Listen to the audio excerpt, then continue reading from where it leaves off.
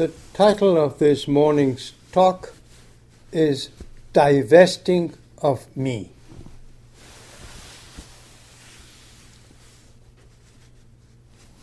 Yesterday's talk, entitled Searching for Me, was about our relentless search for who we think we ought to be. It's become a cultural imperative. I illustrated this in many ways. I even offered a show-and-tell demonstration with this mug here. Let me present it to you again. Bought it in Rhinebeck. I'll read it for you. It says, "Life isn't about finding yourself. Life is about creating yourself."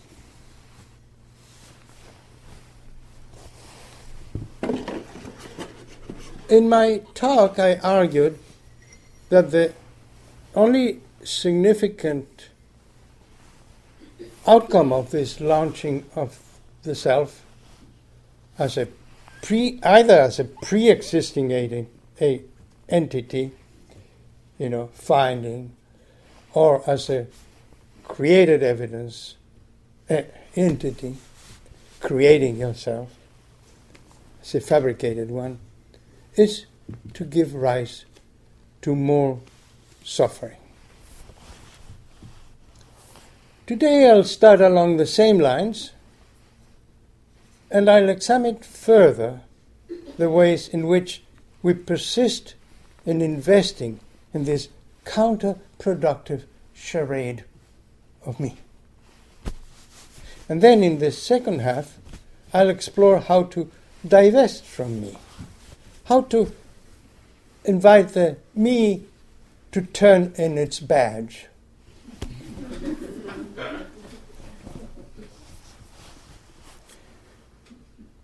The Buddha highlighted the ways in which we give rise to the me in the teaching called or known as dependent origination. There are various translations of this, as some translate it as codependent origination, others as dependent arising, codependent arising. It's just the same thing, it's different translations. In this teaching, he outlines a sequence that we tend to fall for. I've shared this with you before. Let me repeat it again. It's an important teaching. The starting point is ignorance. That is, the fact that we don't know what we are getting into. So, when our consciousness contacts an object or an event, it's in the habit of rushing to evaluate it as being pleasant, we like it, unpleasant, we don't like it, or in between, neither, we don't care about it. It's as if it didn't happen. If it's found to be pleasant, our mind develops craving, clinging. If it's found to be unpleasant, our mind develops aversion and pushes it away. If it's found to be neither, we ignore it. Now, the clinging creates the clinger. The pushing away creates the antagonist. And so, in either case, as a clinger or as an antagonist, the I, the me, the ego is born. Problem is that the me, the ego, has nowhere to go. And so it's doomed to die. Not just die the end of a person's life,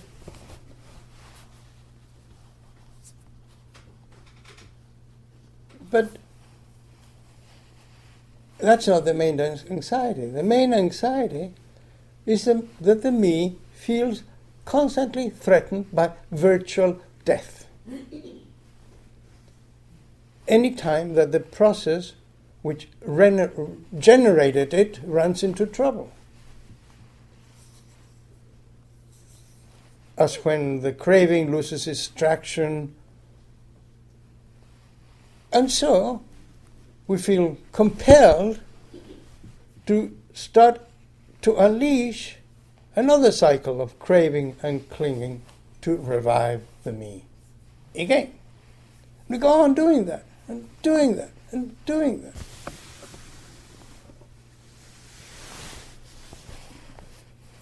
Whatever the specific strategies of this process of dependent origination, what's quite extraordinary is a huge investment we make on it in the course of our life. By either clinging to things or pushing them away. And we can see that going on inside ourselves very often, unless, of course, we're blessed to have overcome it. And we can see that happening in others too.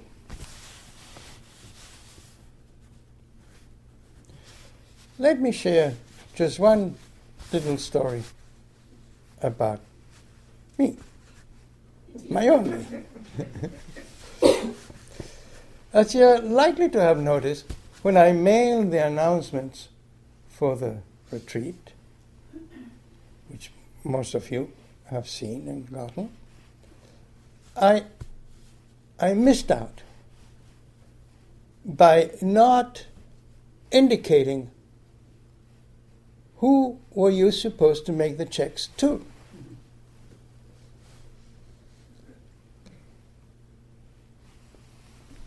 The check should have been made payable to St. Joseph Villa. Was the correct answer. Some of you, I understand, made it to Dominican Sisters. It was okay. It wasn't a problem. The problem was with me.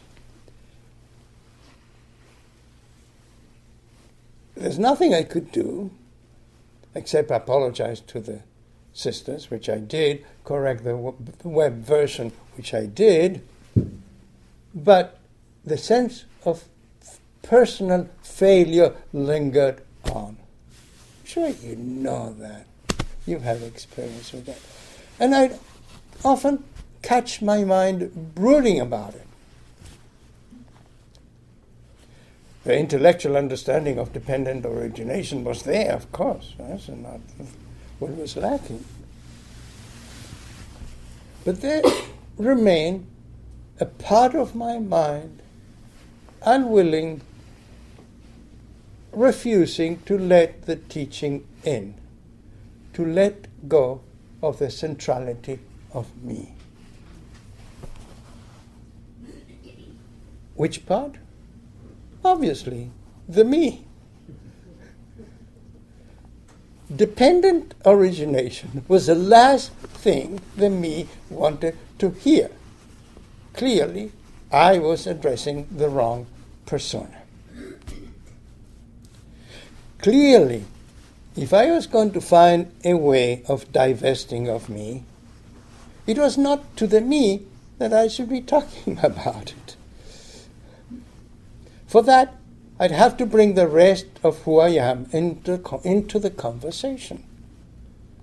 And eventually I did. And soon it became clear that the way to put an end to my relentless blaming myself and suffering was to simply drop my investment on the self, to divest of me. Gradually, the word got around the various parts of who I am. And they felt such a relief. In the end, not only did the suffering subside, but the whole process became a remarkable learning opportunity about stuff that's still going on inside me, Yeah.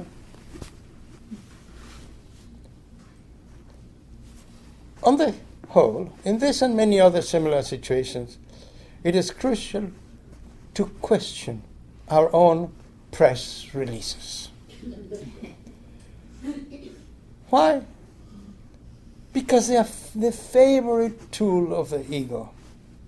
Good or bad press releases, they still put the ego in the headlines, In fact, if you look at the headlines any time on TV or newspapers, what stands out is the catastrophes, the things that go wrong. And that makes the news, makes the press release important.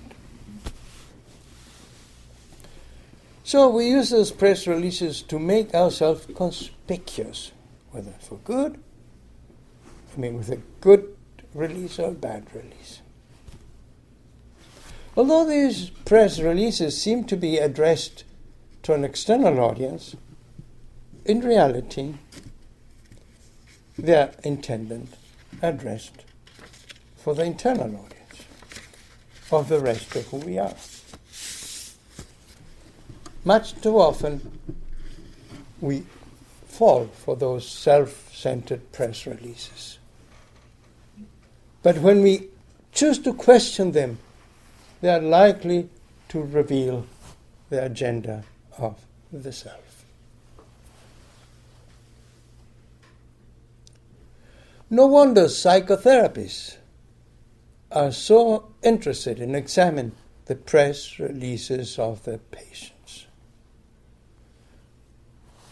As a result of that examination, the therapist may offer an alternative release, or even better, can help to create space in which the patient is likely to begin things unfiltered by preconceptions. And that's what meditation is about. A practice meant to create open spaces in our minds, spaces in which we can process any experience, not by using still more reasoning, but by uncover the deeper undercurrents of our mind. Now, in order to be able to access these open spaces, these deeper open spaces, we need to, once again, I say it, we need to dismiss the public relation officer stationed inside ourselves, the one who's in charge of generating that relentless streams of thoughts in order to support its press releases. Louder, please. Yes, thank you. The one that's in charge of generating the relentless stream of thoughts in order to support its press releases. The trick, as you all know, for dismissing this inner PR officer is to focus our attention on some concrete bodily experience, say the breath, one that is not likely to be contaminated by the PR apparatus. True, we could still turn the breath into something to evaluate and take credit for it. Hey, what a good breath I have. But the foolishness of doing so is bound to dawn us sooner or later.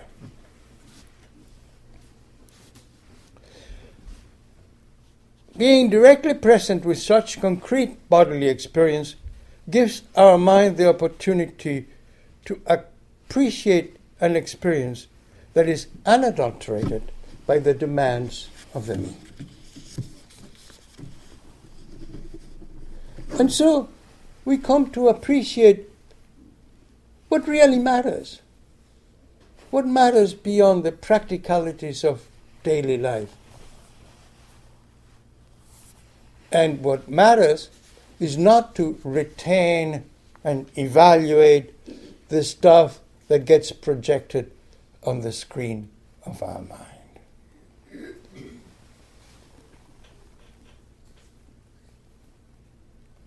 What matters is the screen itself, fit to become empty, and thus receptive to all that comes its way. And then the mind can appreciate the connectivity that results from that. With an empty screen, we're invited into a world where nothing has been pre-programmed and everything is possible. True, given the tendency of the ego to pre-program everything, this is bound to make us feel insecure. Yeah, I'm sorry, yeah. It's not really a problem, you know. Perhaps you've heard of this woman called Eve Ensler, who's a teacher and activist. And she made this very clear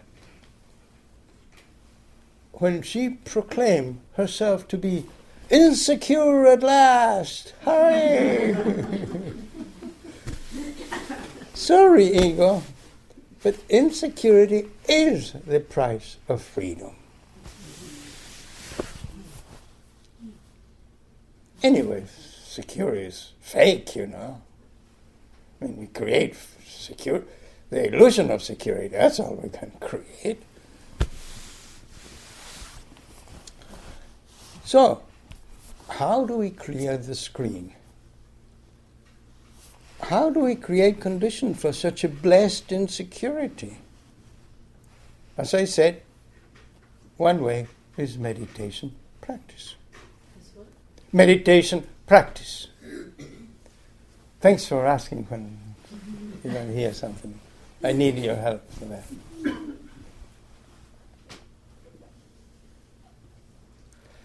And strangely enough, there's another way. And that can be mental illness. Mental illness can accomplish that too. No more artificial barriers. No more protective programming. Of course, this can be horrible consequences too. This indiscriminate breakdown of mental capacities is bound to have many dismal side effects, of course. Effects, not just sides sometimes.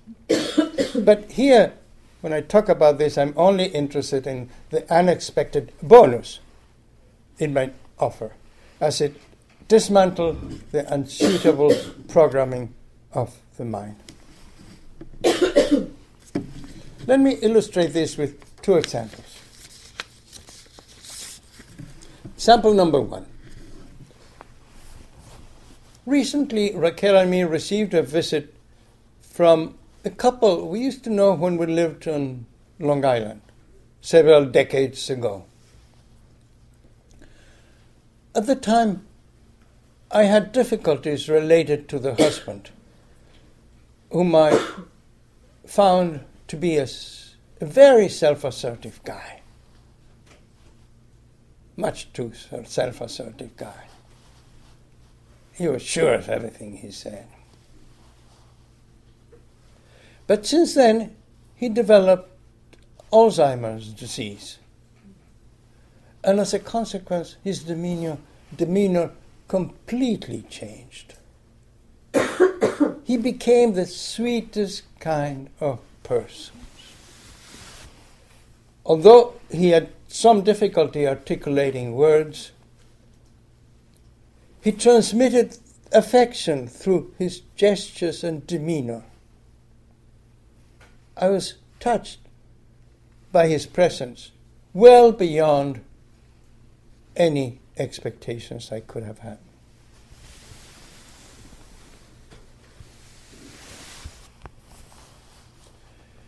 This visit of the Long Island couple brought back to my memory a story I read recently. This is number 2 example. That's a story of a severely amnesic patient called Henry. They don't give the last name for whatever reasons. And about him, a book was recently published under the title of Permanent Present Tense. When Henry was 24 years old, he developed severe epilepsy. To alleviate his symptoms, a large portion of the temporal lobes of his brain was removed. It worked. His seizures diminished. But as a result of the surgery, he lost most of his ability to remember anything. He lived until age 82, when he recently died, and he was subject of many studies concerning the nature and location of memory. But that's not what interests me. What interested me is that he's said to have been the gentlest of persons, always good-natured and free from stress. It would appear that with the screen of the mind being wiped clean time and time again, there was no opportunity for him to invest in the fabrication of his own image in this mug thing.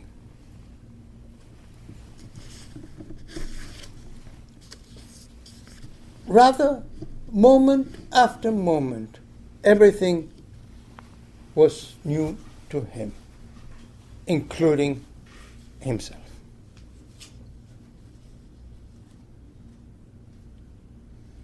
Okay, now let's go back and consider meditation practice.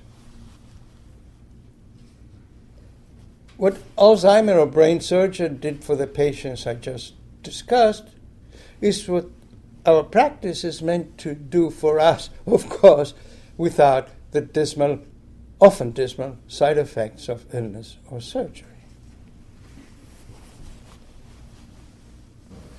Meditation invites us time and time again, organically, to clear the screen of our mind. Doing so makes it plain, obvious, that what's stored on that screen is not the final truth of things, but merely a projection. And of course, like any projection, susceptible to distortions. It's true that we do need such projections to function in the world. That's fine. And of course, meditation, you're not always in a meditative state. You go back and forth to daily life and meditation. But having come to know that these projections can be cleared away when not needed, we come to access a deeper wisdom. A wisdom that comes from knowing experientially, first-hand, or I should say, first mind, the depth of emptiness. And from the joy, the intimacy that emanates from that knowing.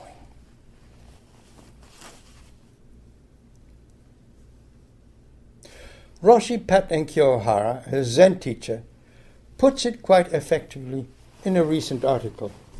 Let me share bits of it with you. It's in Tricycle, actually, this year.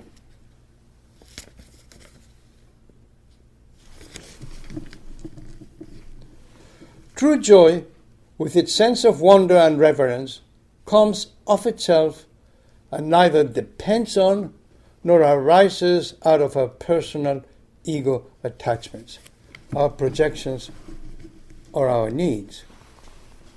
True joy comes of itself. Often, this is the simplest of moments, a surprising joy that lifts you up when you feel a cool breeze on a crowded city street, a flash of inspiration as you glimpse the moon behind the cloud, a drop of water on a leaf, or a toddler laughing. It is just what's actually coming up in this moment if we are free to notice it. We can't control joy. It's something that bobs up when we are truly alive and meet the whole world in an instant. We can experience joy in every aspect of our life, in working, in care, in creating, even in suffering. In pain, actually, I would put it. I think the key to experiencing joy is, as we say so often, being awake. Now, what is being awake? Isn't it our capability to let go of our grasping onto what we think we want, what we think is happening to us, to drop all those presumptions and be exposed and intimate with what is here right now? I believe it's our resistance to what is right here, right now, that blocks our natural flow of joy. You could even say that it's the search for joy that brings us to practice meditation. We may call it something else. Fear, from our anxiety, from our obsessions, from our sadness, from our grasping, greed. Yet, if we go a little deeper, we may find that the key to our liberation from our fears is getting really close to ourselves. Finding our own being deep within, the one who's not afraid, nor anxious, nor grasping, the one who's simply here now, the one who spontaneously experiences joy in the ordinary stream of life.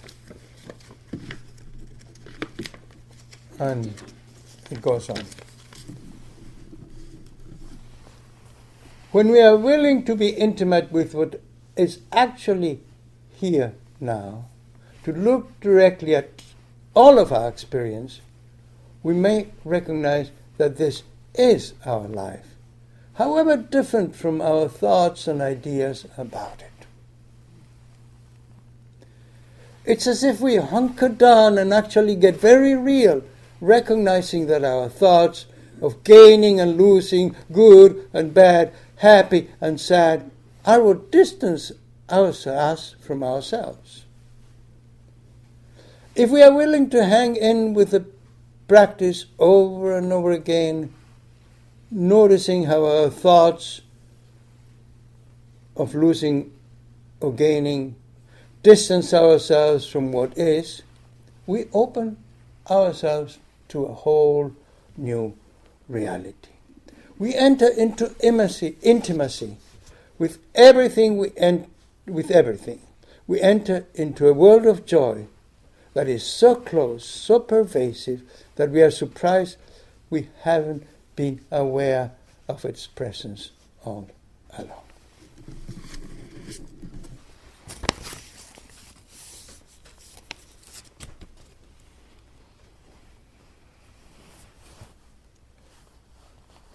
In sum, having left behind our clinging, our fabrication of self, our mug, our investment in me, our self-centered press releases, we discover the empty space that's available to us, and we come to inhabit it. We allow emptiness to impregnate our existence.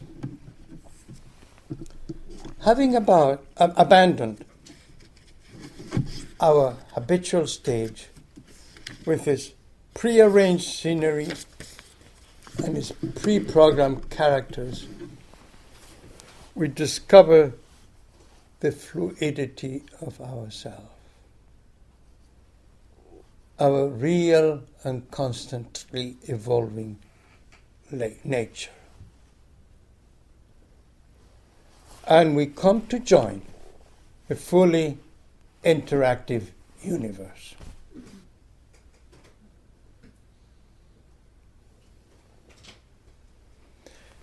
I'll talk more about the universe tomorrow.